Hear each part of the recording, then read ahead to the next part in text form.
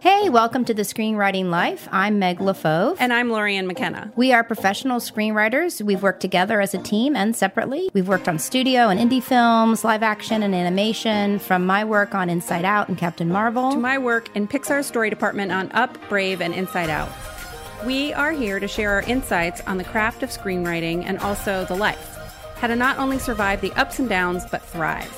We want to help you become the best screenwriter you can be and to reassure you that you are not alone on this journey. Hey guys, welcome back. We're so glad you could be here with us, listening to us, the voices in your head. And that's our topic for today. Voices inside your head and outside your head. So the question we're going to talk about is, how do you maintain your creative integrity with all the voices coming at you? Woohoo! But first, of course, we're going to talk about our week in what we call Adventures in Screenwriting. How was your week, Lorianne? Good, I think. Yeah, I had to spend some time prioritizing and reorganizing, and sort of figuring out what my bigger goals are and how to get there. With your help, with your help. Thank you so much. Yeah, and it's really hard because I have so many ideas. And as you know, Meg, as soon as I commit to one thing, I have 3 other brilliant ideas, right? That are much better, usually, yes, right? Your brain is like, oh my God, this is hard, so let's do this because this is easier. Yeah, so I have 3 projects that I'm focusing on this week, and I got a fair amount done on 2 of them. That's good. So that feels good. The usual mishigas of life gets in the way. So as much as here's my schedule, I'm going to 2 hours here, I'm going to take a break, I'm going to take a walk with my daughter, then I'm going to do this. Like at some point, it starts to fall apart a little bit. So it's about the next day reassessing, right? Which is what I did as a producer. Okay, that didn't work. Let's reassess, reset expectations, because I think for me, I have a little streak of perfectionism. And so trying not to that didn't work out the way I wanted, needed, expected it to happen. So let's reevaluate, right? So Every day is a fresh opportunity to reset, that I can't let yesterday's sort of, not failure necessarily, but it didn't work out. Jumble. Yeah. Jumble. I didn't get to everything I wanted to get to, and for me, time and energy are, at a premium. And it's sort of, the situation that we're in, being locked down, the family pressure, I have to figure out how to take care of myself in all this too, right? I can't burn myself out. And so that's another piece of it, and finding that balance, right? Super important. Like on one hand, you have that you can't burn yourself out. And on the other hand, I do think you have to it's better to set a specific goal. Yes. Otherwise you find you're wandering around. Absolutely. And then I find that very anxiety. I mean, listen, some people maybe love wandering around. I need to know I'm wandering around on my way to that goal. Yeah. And I have, pitch dates set. So I have certain deadlines. So that's always very helpful to give me a framework. That's a nice way of saying, panic inducing. The terror of disappointing people and looking like an idiot, right? So or framework. The framework for my day. Hey, I'm trying to be positive here, right? It's been a long week. I know. But I would love for you two to put together like a dictionary of like what this means to people and what this means to writers. We should so do that. Please, people, go on your Facebook page and start, telling us your versions of that, what those words actually mean. Yeah, that's funny. And then one of the projects I have is based on IP. It's one of these open writing assignments. And so last night I couldn't I couldn't sleep because I was trying to figure out, what does every character want? What's the thematic similarities? Like, what would it be called? Like, I was up for hours and then I couldn't figure it out, obviously, because, at 3 a.m, my brain is not operating at maximum capacity. But then randomly, I wrote down on a Post-it note what it was. And I figured out how each character tracks through that and all their different... I love that. All their different plots. So as much as I like to say, like, I wish I'd gotten some sleep last night, I think it actually helped churn up some of that stuff. So hey, if it's up and walking around, it's up and walking around. My process is unknowable even to me.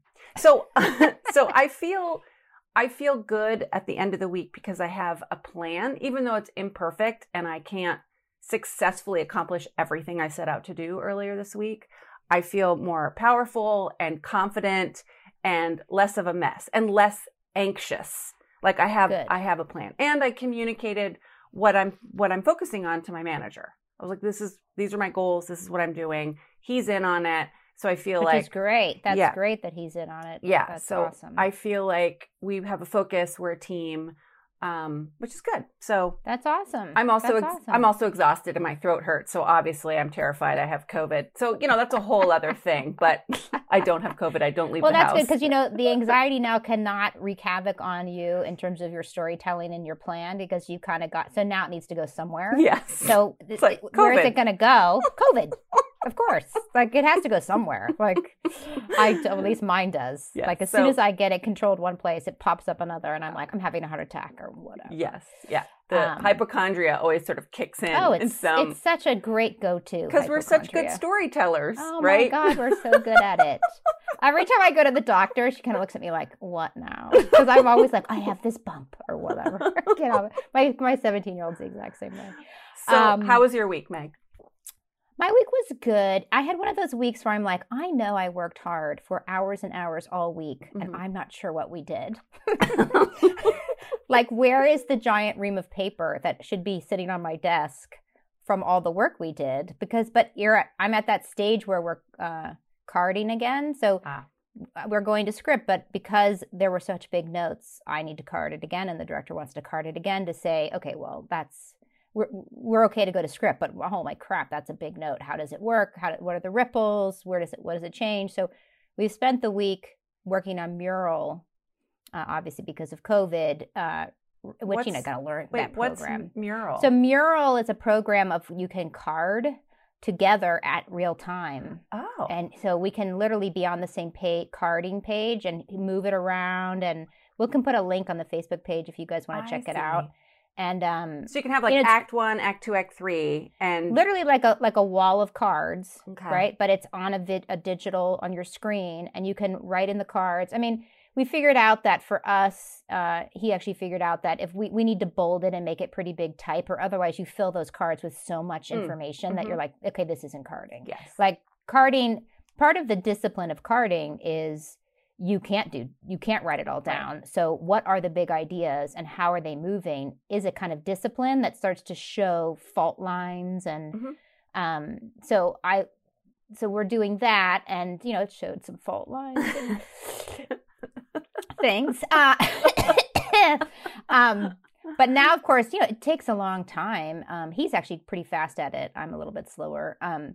But it took us, and at one point during the day, he went to one act and I went to the other, and we worked at the same time. We literally just got off Zoom and each worked, and I could see his little cursor moving and doing things, and so it's fun. That's cool. But so I did that, and now but it was very detail oriented, right? Like, okay, let's talk about this section here with this card for the next hour. Like, what is this card? How does it work? How is she going to do that? That kind of stuff. So.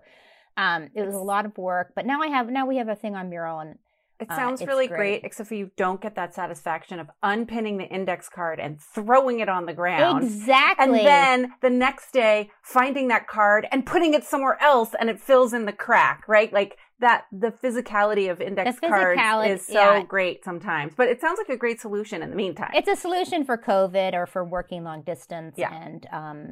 And I did love when I worked at Pixar that, Pete made us leave the cards on the ground. So at least we felt like we did. There's the week. That's the work that we did. It's all over the floor. Like it could get ankle deep if you remember because we would just like pull them down all the time. But, and I wanted to, something else you said about where's the ream of paper? Like when you see in a movie, a writer, when they finish the book or they finish the thing and they like put the last piece of paper on the manual, like that just doesn't happen. You never get that. I mean, maybe some people write on a typewriter, or it's like you print it out to read it for typos. Like it's not the same. It's just not the same. I mean, it's good too because it's not like you can throw it on a fire and be like, now you always have it, right? But way to look at the positive there. Well, at Sundance, when you go to the lab, the last thing you do the night that you're all leaving is they build a bonfire and you have to throw your script in. What? And I'm sure back when you were using typewriters, that was a very big thing to do. So people just throw their laptop in? Exactly. Now you're like, this is symbolic. But it's actually good symbolism. Cool. I don't know if they still do that. They did it in the past. But the other thing, working on a pitch with my husband, and he got notes from the producer. And it was just a thing. I thought, oh, I should bring this up in terms of, when you're working with somebody like a producer, like say on something that you're truly in development on, a pitch that's not sold, it's really tricky, right? Like, when do you bring them in and when don't you? So the bonus of not bringing them in and really getting it way down the road is it's really a good selling tool. Do you know what I mean? Like it's this thing that you're going to hand them or pitch them is exactly what you want it to be. It's got all the bells and whistles. You figured out how it's going to sell in the marketplace. It's a great story. It has everything that actor needs. It'll attack, whatever. And you just love it because you figured it all out.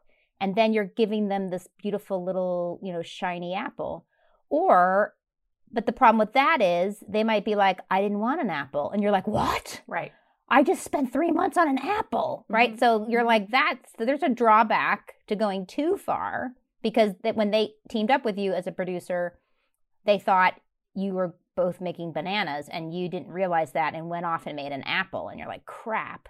So you really do need to bring them in. But if you bring them in too soon, or when it's too murky or mushy, like the last thing you want is for them to lose enthusiasm. Yeah. Because you don't want to sow doubt either, right? Like they're like, it sounded like a good idea. Right. But these are really big problems. And they would never say that, but this is a challenge and that's going to be a challenge. And so it's always this balance, isn't it, of when to bring that partner in to help you and when to sell it, especially when in a professional situation. And you want to keep them excited. I mean, I want to keep producers attached.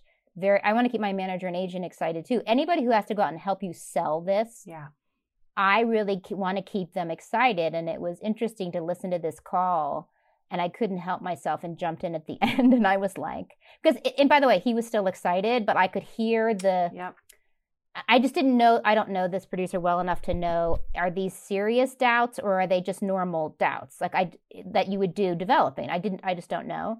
So at the end, I was like, I couldn't help it. I jumped in and I was like, well, you know what I'm really excited about? I'm really excited about this buyer, and I think this buyer's going to love it. And you know what else? And if that doesn't work, you know what? We're still selling this. And I just did this whole kind of push because I do love it. And I do think my husband has something special. And I had to remind everybody of the specialness of it, because sometimes you can get so down in the challenges that they forget why we all loved it and that there is this market and how exciting this is. And then everything got a little sparkly again, right? Yeah. I'm not lying. I'm not even exaggerating. I'm just trying to remind everybody that this mushy part is normal. We still love it. It still has incredible potential, right? As a product to take out to the marketplace and as something that we love. So I just reminded everybody why we loved it. So I just thought that was something to help you guys out there listening, that's a normal process. And you do have to keep your partners engaged on the positive as well. Because that's part of your job, I think, as a writer, is to keep reminding people why this is so awesome. Yeah. And there's a piece too, like I've struggled with this, and working with you, Meg, I'm sort of figuring this out, is I like to show work early and get partners' voices in it. And because that enthusiasm or the questions inspire me, but I've had to learn to see it through farther before I show my work, right? So that I can answer the questions and it's less, so that I have done more work, right? This is a discipline and a belief in myself and my vision, and that I made an apple. I know we were talking about bananas, but that didn't work. And here's why. And here's why this apple is so amazing. And here's why the apple's amazing. And I've answered all these questions about why I did that. It's more work. It's riskier. It's scary. But it is a big developmental piece of being a professional writer, right? Of being in that space and being excited, and you can defend your work, right? Right. Yes. And people do want you to do that. Yes. Yeah. You're the expert. You're the writer. You're the creator. They want you to be excited. And it's funny, like, it depends on what kind of person you are, right? Like, if you're like what you just described, Lorian, we recommend go ahead, make the apple, push yourself to do that, push yourself to believe in yourself, knowing you're still going to get notes, dude. Everybody gets notes, but go ahead and push yourself to make the apple. If you're somebody who all you do is make apples, and then when people don't want an apple, you're like, oh, well, and you're like, you might be the opposite kind of person who never lets anybody in. Right. Why don't you try letting somebody in a little bit earlier? Make sure they're trustworthy. Make sure you are on the same page of what this is and why you love it. But maybe you should open yourself up to that and see what you can learn about your creative process, letting somebody in early. Just a thought. I think one of the hardest parts about being a writer is constant personal and professional development. That's right. It is. It is constant human evolution. Everything is an opportunity to learn, to challenge yourself. Like, there is no, I've got it, right? And I think that just the future of that, the landscape of that, is a little terrifying. It's comforting in a way. But it's art. It's art. That's why it's art. Yeah. That's why it's not, and by the way, I think craft is amazing, right? But it's not craft, it's art. Yeah. Because it is about opening yourself up and continually pushing yourself and evolving yourself. And that's what makes it art, right? And honestly, as much as everybody's like, it's a business, they want cogs, they also want art. They also want your guts in there. And they want people who have these points of view. So, all right, we're going to move on. Well, that was so well said. I feel like I just needed that this morning. So thank you so much, guys. That was so well said.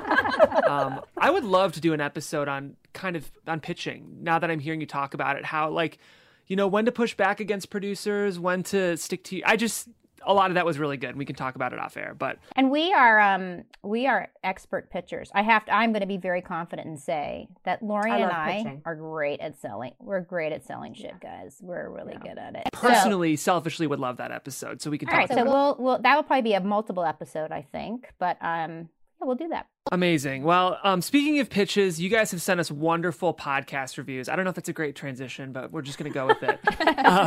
It's one of our favorite things about this show is the community that we've managed to build. And we're just so thankful and grateful. It's not only great to have fans, but it's great to have these wonderful, artistic, creative, like richly engaged fans. It's just really fun.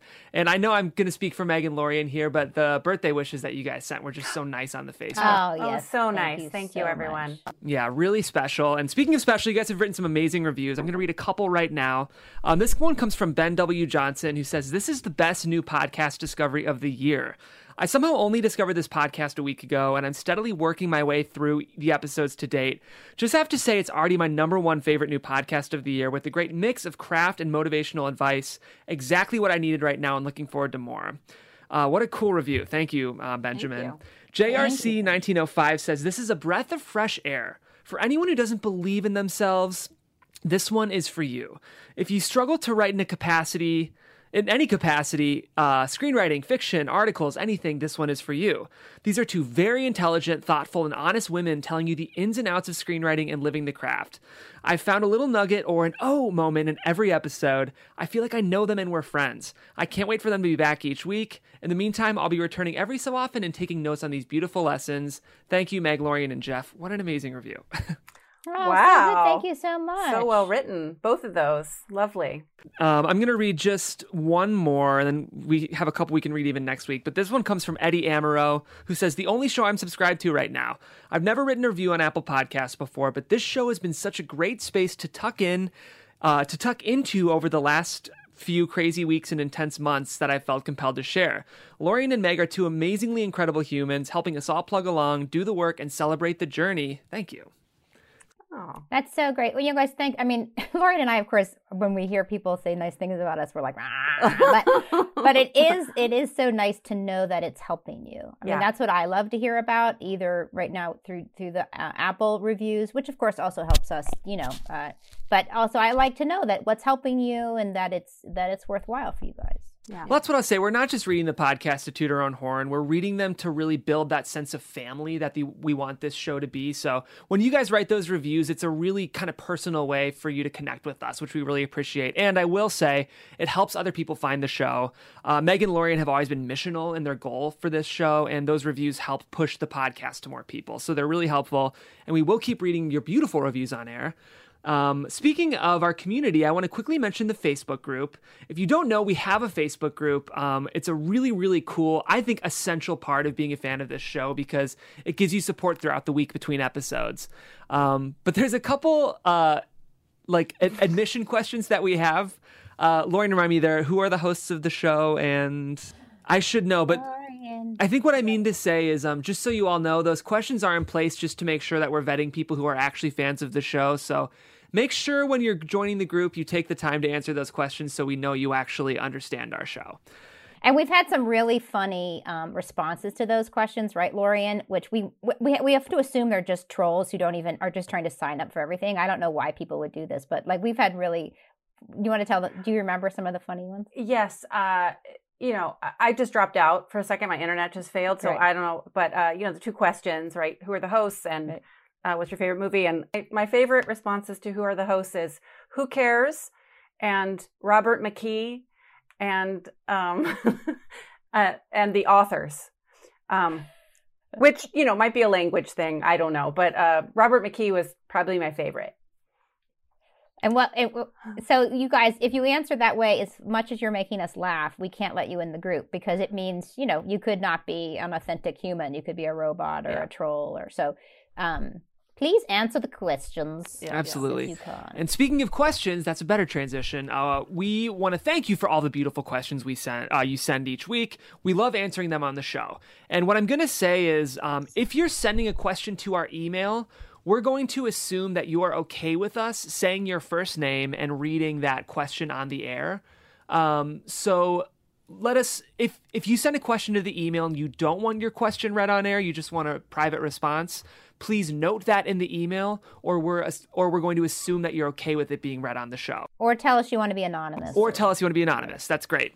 But if you post questions to the Facebook page, we're kind of building that to be more of like our safe haven. So we won't read any Facebook page questions without your permission first. So you can, if you have a question that feels a little more private or like you just want like a mentorship community element of support on that question, the Facebook page is a better place to go for that.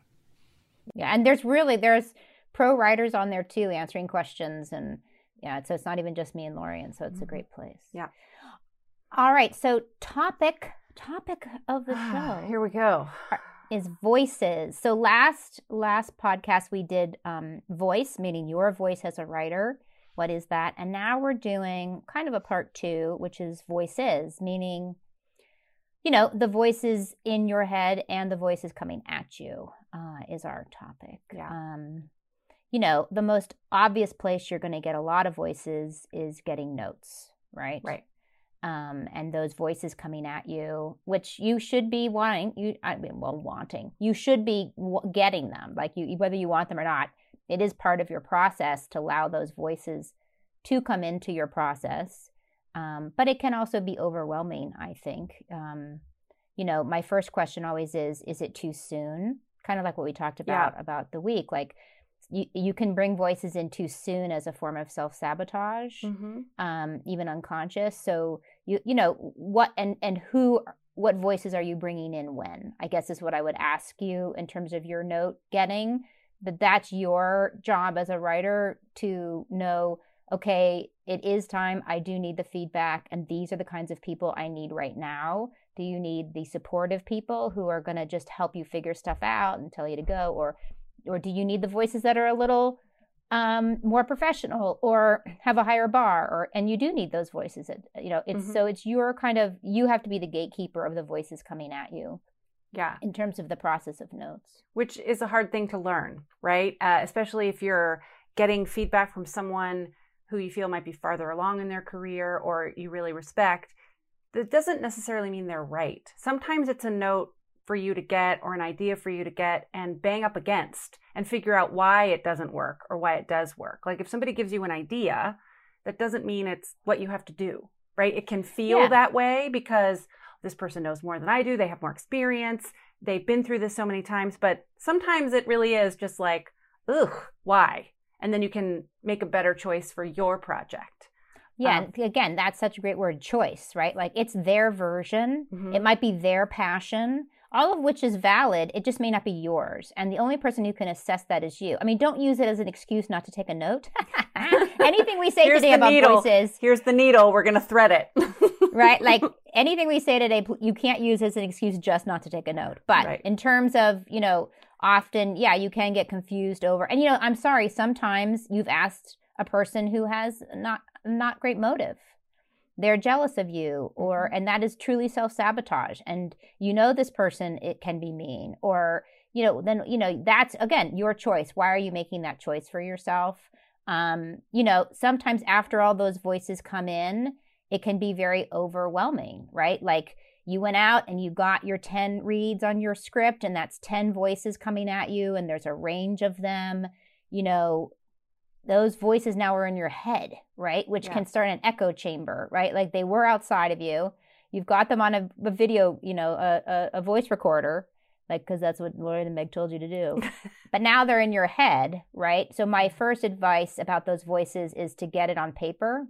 Really get it out for yourself as objective facts, a list, engine parts, right? Story engine parts, whatever you can do to kind of get it out of the subjective, emotional, oh my God, I suck voices in my head, and really just look at it like a mechanic, right? Like you're a story mechanic, right? Here came the diagnostics, right? So try to get it out. You might need time to mulch. You might need those voices to be kind of like fine wine, just to now use another metaphor, where they just need time to brew inside of you. That's okay too. I find that hard for me personally because I can get tweaked. What do you mean? Well, the voice is in my head can tweak me, and sometimes I don't even know why I'm getting tweaked. I just know I'm hooked. I just know my emotions got up, or they've said something that I'm actually afraid of, or something that is a hook. Like, let's say, you're writing about a character this age, but you're not that age. You're much older. Maybe you're not modern, or, like that might tweak me, because then, of course, I have a whole thing in my head about humans are humans and whatever. But I got a little tweaked by that. Mm-hmm. So I can also start to project. I think you can start to project onto the person giving you the note, and you don't even realize it, but suddenly you've made them into something else, into a different voice. Do you know what I'm saying? Like, this is going to sound a little bit weird, but the voice coming at you is literally just your good friend who had this issue, but suddenly it's also taking on the tone of your mother or whatever. Right. And then you've implanted that inside, in your head. Yes. And that's a third, right? There's your voice, then there's the note giver, and then it's become this, you're haunted by your actual life and all that. So you're getting triggered, right? That's what you can get tweaked and triggered. And, I find that that's really, because the other kind of voices I wanted to talk about, right? So there's people giving you notes, right? And then there's the social voice out in the world that's coming at you in terms of what society says you can do or can't do with a story, or even just deeper things that are unconscious. Like I was watching a cooking show with a very well-known chef who will remain nameless, who went to Naples, and he was eating margarita pizza in Naples. And somebody asked him, where do you think the name Margarita comes from? And he says, basically, well, I'm going to tell you, I'll just make up the story. Let's make it up. She was a very well-known prostitute around town, and she was really good at giving head, is basically what he says. And then these men laugh, and they just keep going. And I was like, what? Ew. But that the social fabric was that a woman who had a pizza named after her must have been a whore. It was so disempowering, right, and so casual and so woven in the threads of so many other things that I literally stopped the TV and looked at my husband and was like, did you hear that? And he was like, what? And I was like, and I repeated it, and he was like, oh my God. Like, you have to catch it. You have to catch the voices coming at you sometimes, because you don't even realize you're writing a certain way or believing certain things, because there's a social thread going through that you've learned unconsciously, and all you have to do is start getting aware of it, right? Like that was very disempowering to women. It was very much about where women need to be. And by the way, I am sure this chef has no idea he said that, and he may hold none of those values, because I am talking about a social thing, which then can also go down into the voices coming from family, right? Like I said, like that voice suddenly becomes your mother. So like you have these voices in your head all the time. Right. Like my father's voice was always about responsibility. You have to be responsible. Most important thing is be responsible. And I grew up with that. And I have this constant voice about responsibility, and I have to be responsible. And it does bleed into my writing in good ways, in that I'm always deadline oriented. I feel very responsible if somebody's paying me something, that I do my very best. And all of that was great stuff in that voice in my head. But there's a dark side to it too, right? Yeah. In terms of it's this hammer I use to beat myself down. And it really took me to realize that I was doing that, and to realize, wait a minute, inside the word responsible is the word response. I can have a response to things. It's my choice, right? It's not something that I have to do. It's something I'm choosing to do. I can also choose to stop doing it.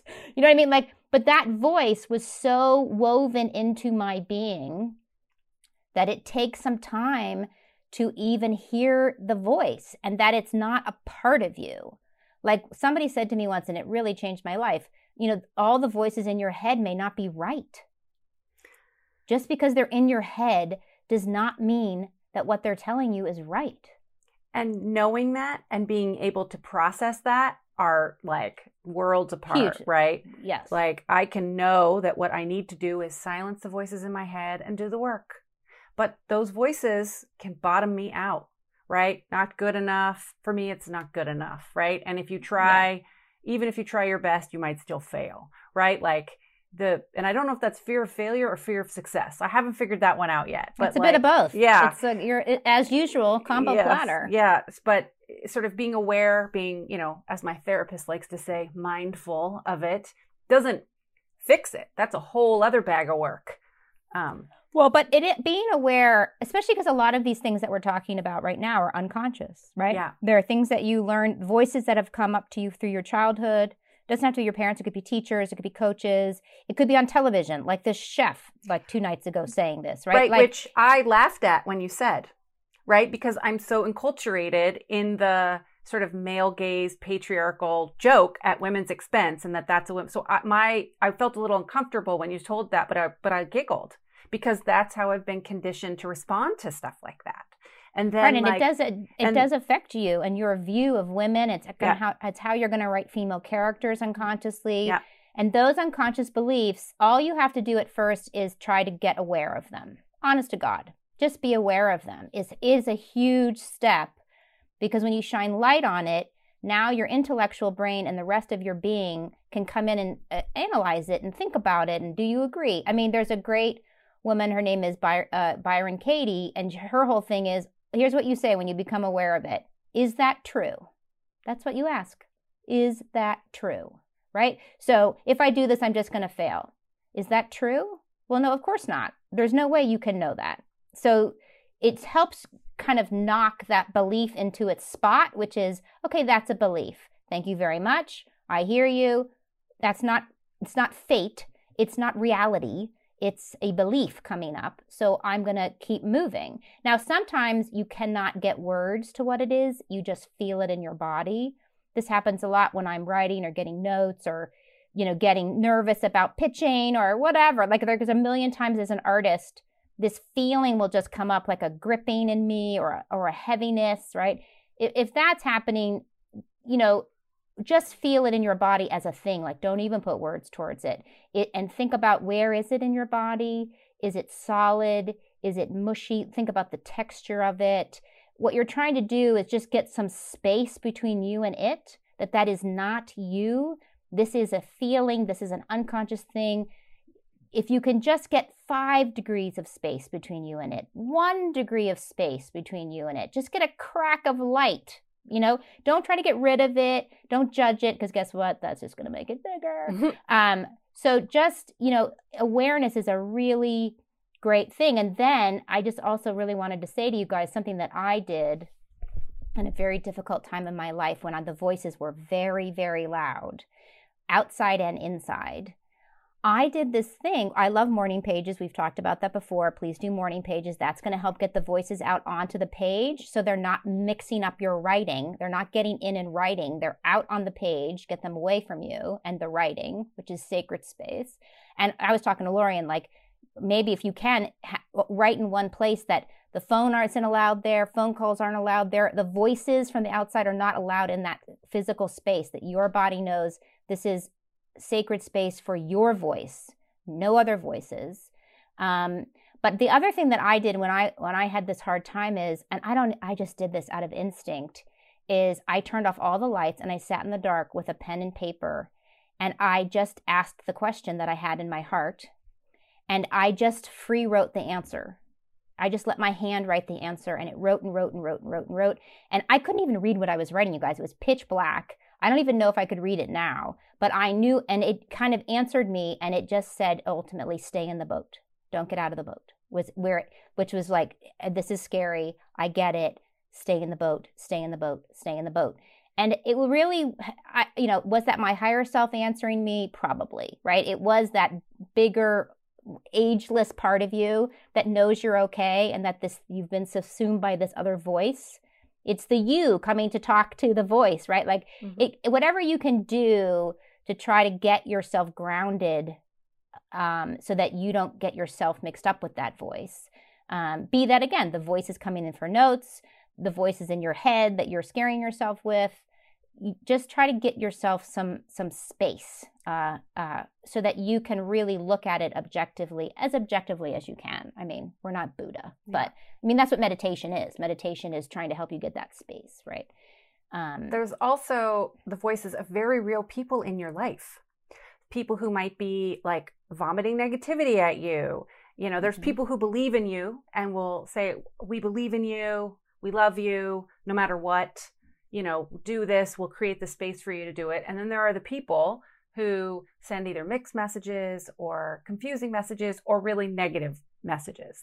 Or super passive aggressive, where you're like, wait a minute, I don't even think that was very nice. Right. And I think a lot of artists hear this from parents who want them to go to business school or be successful in some way, that is a sort of cliche version, but there are versions of that artists hear their whole lives. Right? Like, I get a lot of, how are you making a living? Because it's not a traditional way. You sell a show, you make a lot of money, then you don't sell a show for a while. You have to live off that money.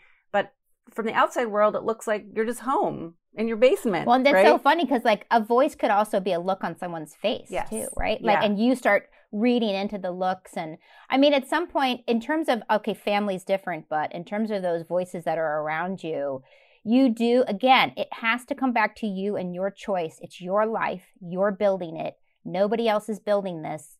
So why are those people in your life? Yeah. And that was And choosing. I understand if it's your parents, but other than that, and even then, to be honest with you, even then, you might have to take a break. Yeah. You might have to take a loving break if it is really chipping away at you and it's a voice that is not feeding you and nourishing you. You have to ask why you're allowing it in your life. What are you getting out of that? Because sometimes you get out of that voice being in your life a victim power that means you don't have to try, right? Or whatever. And again, I'm not trying to psychoanalyze anybody. I'm just trying to think of, why would you keep a voice like that in your life? Of course, yes, family obligations, sometimes they're much more complex and hard to deal with. But in general, I think even with family, you have to ask, what voices are you surrounding yourself with? And I think tribe is so important. Mm-hmm. So important to have positive voices around you that are telling you to keep going and can see you, right? Like, sometimes I get lost and I can't see myself and the voices have gotten too loud. I once called Lorian from a CVS. I think the voice. Did you butt dial me that day? Was it like a subconscious? It was like an unconscious dial. Probably. The voice got so loud. Like, guys, it got really loud in my head, and it was a specific person. and her voice got in my head, and it was bad. And I ended up walking around the CVS talking to Lorian. And it just really helped have somebody reflect on reality back to me versus what it is. And, sometimes the person can say to you, how old are you? Because you've fallen into this place of that your young self is up, and it's like, you know what? No, you're this old. You're in the CVS. You're fine. You're amazing. She's this. That voice is this. That voice's motive is this. Can you see it? Can you see what she's trying to do? Whatever that is. And you need that reflection back, and that you're great or whatever it is. And it really helped. And then the best thing about having Lorian as that voice of positivity in your life is then she can also make you laugh until you cry walking around CVS, which is amazing because laughter really breaks up the voice. It really does. Like, it just starts to shatter the negativity because you're laughing at it. You're laughing at that voice that really was dragging you down. And you're like, you get ground back under your feet. You get that space I'm talking about between you and it. So I just really, you have to, it's a muscle you need to learn as an artist to handle the voices outside and inside. And I'm just looking to make sure there was one other thing I wanted to say in terms of, so there's also the voices, and we can take this topic to writing, right? So you're building a character, and your character is going to have a voice. And, I'm sure you've heard in craft, every character has to speak with a different voice, blah, blah, blah. But I want you to think about all the stuff we're talking about today about the voices in your head. Your character has voices in their head. Your character has unconscious beliefs. Your character has voices that have gotten so deep in them that they now see the world a certain way and don't even realize, right, that that's the voice in their head. If you look at Inside Out, when Riley's mom says to her, thanks for being our happy girl, there's the voice that has lodged in and become a part of her identity. So you can look in Act 1 at your character, and here's the trick. You have to convince me, the audience, of the voices, that the voice is right? Right. You have to convince me, oh, that's a good belief. That's a good voice. We should listen to that voice. That's important, be that an external other character or be that interior your character, that you have to convince me that that voice is true and right. And then through Act 2, you're bringing new voices in, right? And these new voices are asking your character, are you sure that's true? Are you sure that's true? Are you sure that's true? Because you said you couldn't handle the ocean, but you handled sharks. And it, like, literally look at Nemo. Everyone is asking that fish, are you sure it's true you can't handle the ocean? Are you sure it's true there's nothing but fear out here? Because these are pretty cool turtles, right? Mm-hmm. And so until you get to the end of Act 2, where it breaks, when that voice, that belief, probably comes into consciousness, right? Is really what's happening. Mm-hmm. That unconscious belief has now broken the surface so that your character can get some space between it and itself, and it can look at it and say, that's not true. Mm-hmm. And I've been believing this is true, and it's not. That's not true of me. It's not true of the world. It's not true of this relationship. And now is the new birth. That's the death now of that belief, of that voice. And now is the new birth of the new belief that is more organic and authentic to your character. And we get to have it with the character, right? If we're ahead of the voice in Act 1, we don't get to have the catharsis. So these voices we're talking about are also all through your script. They're coming at your main character. We know who your main character is by how they respond to the voices coming at them, right? Their behavior towards them tells us so much about them, and you've aligned us to them. So what we're talking about is not just you as an artist, but also in terms of... Yeah, so good. That's so good. Just one more thought I had quickly, if I could hop in. Yeah. I feel like when you talk about like family and those voices we're hearing, one question I sometimes like to ask when I'm writing is like, who is this for? Because in this script that I'm working on right now, that I'm doing a table read of this Sunday, there's one scene in particular that I was afraid to write. And I realized I was like, my mom wouldn't like this. Oh, yeah. That's so good. Look, awareness. Yep. Oh, the awareness. You got the awareness. That's amazing. Yeah. Well, it's good, but I was like, what an unhealthy relationship to this scene that like the voice that's preventing me from writing this is my mother. But then, and the irony is that's the scene everyone loves. And I think like, it's because I was so afraid to write it. And the truth is like, it's okay if there are certain people that your movie's not for, your writing's not for. Like, I'm like, my mom probably won't like this movie. And like, that's fine. I'm not writing this script for my mom. Like, I just had to have that realization. I'm writing it for people that love the same things I do. So I think... Listen, I actually had that happen in real time where I, as a producer, made a movie with the wonderful, amazing Jane Anderson, in which at the end of the movie, a baby is abandoned. And Jane's last shot is a close-up of the baby in the bassinet, right? And my father watched that movie. He came upstairs and he looked at me and he said, why would anybody ever make that or watch it? Oh, God. And I, of course, went down into a little dark hole. But it was really a great gift because now it's happened. This thing that I'm so afraid is going to happen has happened. He does not like something that I made. Mm-hmm. He does not respect it. He does not get it.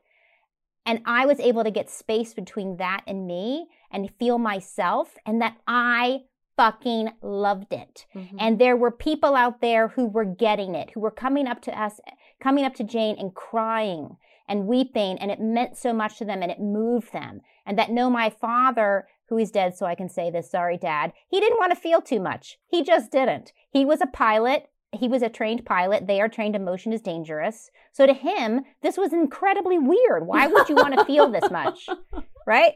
But to me, he got me as a daughter who I literally was like the opposite of him. And I want to feel everything. I want to feel it all. This is the way to authenticity and artistry. And so I'm so glad that you saw that in yourself and caught it. And that you're able, and they love it. That's the one that everybody loves. I know. The one that you were afraid to write. So like maybe there's an element, if you're feeling those voices, like get excited because what that means, I think, is like you're on the verge of something really fucking good. You are. Yeah. You are. Man, if those voices are screaming, oh, it's so good. Yeah, I think so. Yeah. So it's scary, but exciting. Yeah. So good, you guys. So very good. And I think one last thing, just in terms of voices and what we tell ourselves. We've talked before on the show about sort of claiming that I am a writer thing, how hard it is when you first get started. I am a writer, being able to say that to other people and believe it. I think for me, I've had to really, I was so afraid of pitching when I first started. It seemed like such an opportunity to, make an ass of myself. But I think I told myself at one point, I love pitching. I'm amazing at it. And then that just became this refrain that I had. So I believe it now because I've said it to myself so many times. That's my voice telling me and everyone else who will listen, I love pitching and it's fun. And now I go into pitch meetings thinking I'm going to have a good time. So it's less stressful. And so I earlier on this podcast, I had to be like, I love hearing the reviews. Right? I had to at first it was so scary. And now I'm like, you know what? I actually love it because it's not always about me and my response to things. Sometimes it's about validating someone else's, opinion and response to the show. And so how can I change the narrative in my head? And so just be very careful. I have a friend, another writer, and we joke all the time about how we're both garbage writers, which I feel might not be the healthiest thing. Right? It's a very specific relationship we have. And neither of us believe it about each other or ourselves. And it's a joke. But, at the same time, so you can change you can change the narrative a little bit. You can change the voices. Yeah. Yeah. And you can decide what voices you're going to have in your head or not. And yes, some are going to stick around forever because they now think they're helping you live. And that's fine. Just make a chair and tell them to go sit down. But, right. All right. So question of the week. Yes. Yes. So we've had a lot of different people ask about imposter syndrome.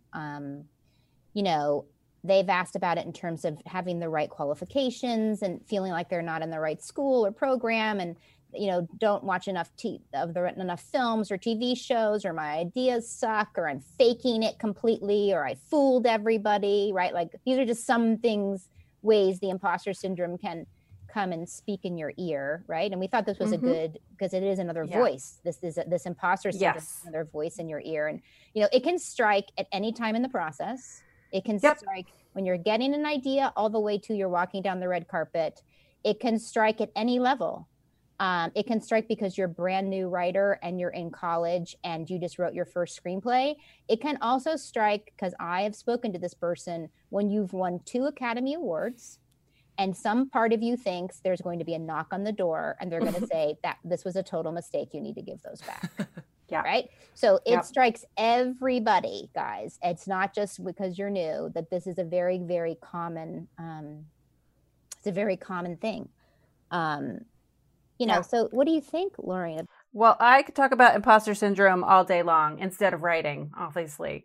I used to joke that I have imposter syndrome on my imposter syndrome because you have to be a writer in order to have imposter syndrome. So how dare I? So it's sort of like Inception imposter syndrome. For me, it's interesting because the feedback I get about my presentation is like how confident I am. Like when I walk into a space, like, you're so confident. And I think, like, who are they seeing? So for me, it's this weird disconnect that, like, I'm not quite sure who I am in a space, but other people are seeing me in a different way. So it's very confusing for me, like how other people see me and how I'm processing the world. And then I see other people being so confident and articulate and understanding what's going on. And half the time I'm like, what is happening? Can someone please translate what you just said? And, like, people say things to me in like Hollywood speak. And I'm like, what? Like, is that because I haven't been here for my whole life? Like, everything is mysterious, and then I think, like, obviously I'm out of my depth. So anything can trigger me, really. It's really fun. It's really, really fun. Well, I mean, anything can trigger you at any time, right? Like, I've literally been in meetings and all of a sudden, like, I'm literally pitching thinking, I don't know what the hell I'm talking about. Like, but you just have to keep going. I mean, the cure to imposter syndrome, number one, is fake it till you make it. Like, everybody has it. The difference is they are giving it a shot and out there doing it. And, I really think the best confidence comes from your own passion. Right. So when I feel that space and I'm like, oh my God, and what am I doing? I'm totally faking it. I might not be attached to the material. You know what I mean? I might have gotten disattached intellectually. Emotionally, my intellect is unattached to me and I'm not passionate and I can't speak clearly about my passion about the project. And that's when I might get myself in trouble versus I know this, I'm passionate about it. I know the A's and B's and I've dotted all the I's and I am ready to talk about this. And this is how I feel about it. If you don't like it, that's totally fine. I love it. I'm going to keep going. Right. Like, I think the passion for me is what helps about the project, not myself, not my ego, but about the project, the characters. When I get into that, it breeds a kind of confidence that is not from your head, but your heart. And people really will respond to that. They do want you to be confident. They want you to be a creator. They want you to think it's going to be freaking awesome. Again, that doesn't mean you don't take notes, but I just always have to say that. I do think there's the kind of fake it till you make it. You have to say to yourself, oh, well, I feel imposter syndrome. Who cares? Because everybody does. And then try to reconnect down into your passion. Like if you're getting worried about you're at the wrong school, you're not at USC, you're not here, you're not there. My first question is, what is happening right now in your creativity that you were worried about this?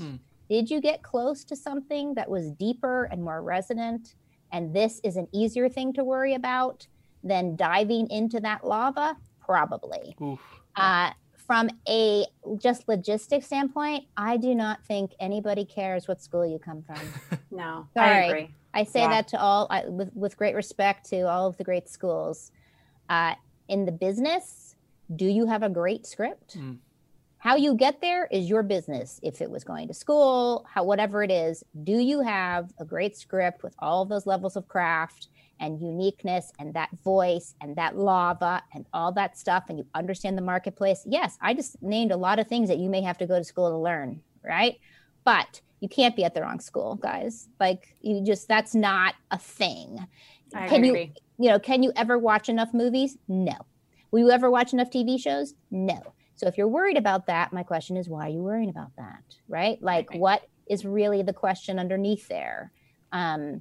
Listen, occasionally imposter syndrome or doubts, it's here to tell you something. It has good information for you. And you are the one who has to assess that, right? Like, okay, I'm feeling this. Why? Well, because the truth is I totally cheated and didn't watch all these movies that I really should have watched that are in the genre of the movie I'm making, and I'm kind of faking it. Well, that's appropriate. You should go back and you should watch those movies, and you should not be faking it, because that's something you can do, because the people listening to your pitch have all watched those movies. So sometimes imposter syndrome is appropriate. You are cheating, you're cutting a corner, you're bullshitting, right?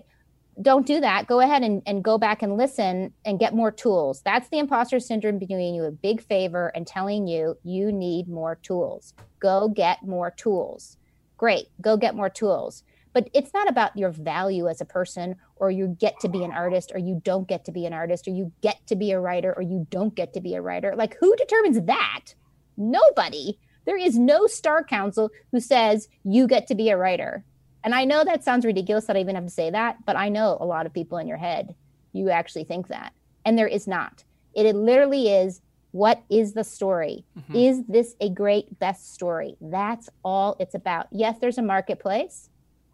Yes, certain things fit in the marketplace at different times. But right now, man, guys, there's a lot of buyers with streaming. I mean, you should just be writing, in my opinion, what you love and seeing where it fits.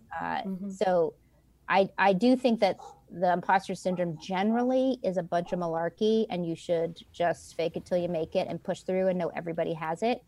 But it might be indicating some tools that are needed. What do you think, Lauren? Do you think it's ever telling you something?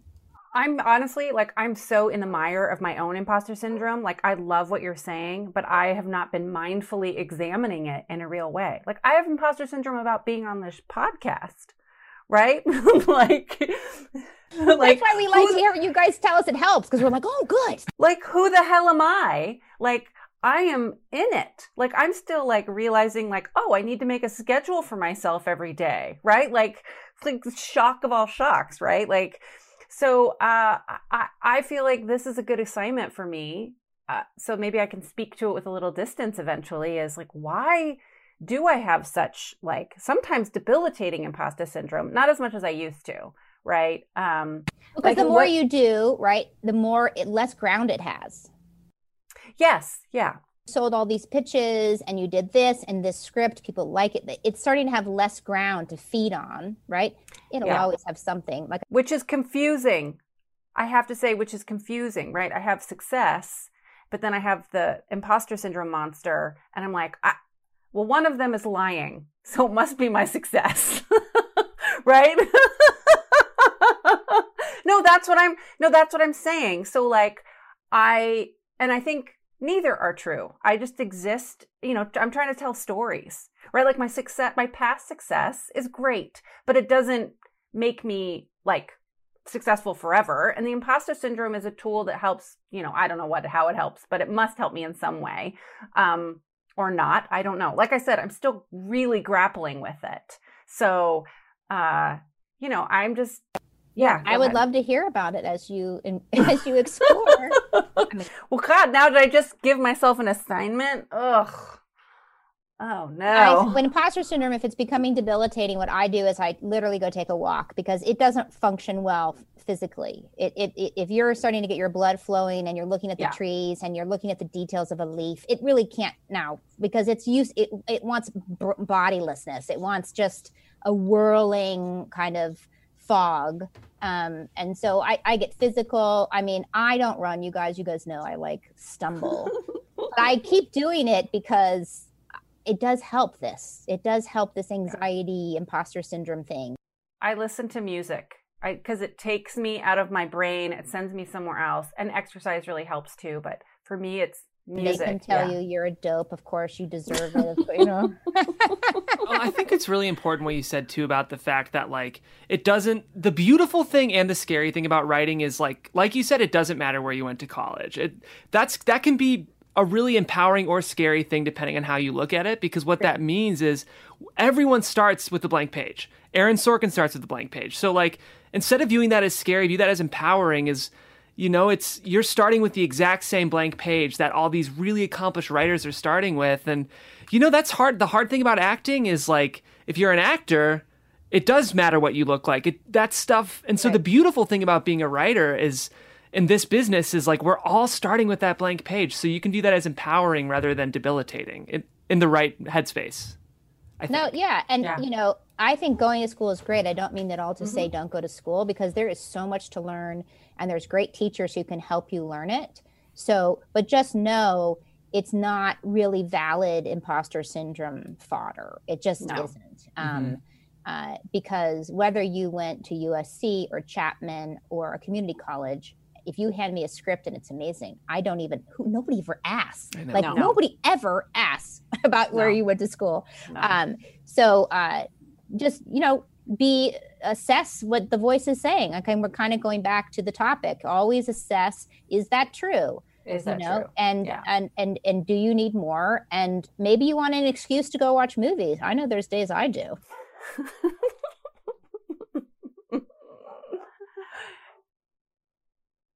I'm 2 behind. We're saving. Okay, well, I won't say anything. I have a lot of thoughts on this season. But we need to talk about it off air. I have a lot of thoughts. Oh my God, we have to talk about it. Yes. That's another thing to do when you are feeling imposter. The voices are loud. Yeah. Just go watch a little. Enjoy something. I mean, I think that's when I'm writing and I'm in like a really I have to haul ass. I watch either a baking show or I watch like design shows. Mm-hmm. 2 things I don't do. I don't bake, and I hate designing interiors for homes. But the satisfaction of it finishing when you are down in the channel of just working and working and writing and writing, and it's revising and revising, and you just feel like it's never going to finish. And then do you remember when I was at Pixar? I was obsessed of watching those home shows because it would be like, it's a disaster. It's chaos. Everything they thought was going to work doesn't work. And then 20 minutes later, and here is the beautiful home. Isn't it? It all worked out. It's all fine. Sounds like a good strategy. Yeah. Wow. Okay, I totally went off topic there. You can just cut that. I think we leave it. We definitely leave it. All right. Well, guys, thank you all so much for being with us again. Please go to the Facebook page or our Gmail account if you are off Facebook. I know some people are. And talk to us. Yeah, and keep giving us feedback and tell us what you need. And remember, you are not alone. Thanks for tuning in to The Screenwriting Life. We love our community and we want to get to know you even better. Join our Facebook group at facebook.com/thescreenwritinglife or email us at thescreenwritinglife@gmail.com to have your question considered for the show. You can also suggest topics by emailing us there. Also, we'd love for you to drop us a review on Apple Podcasts. Even if we don't read your review on air, trust me, we have read it, and not only does it mean the world to us, but it helps other people find the show. We've always been driven by mission and mentorship, and reviewing our show helps expand that mission. And of course, until next Sunday, happy writing.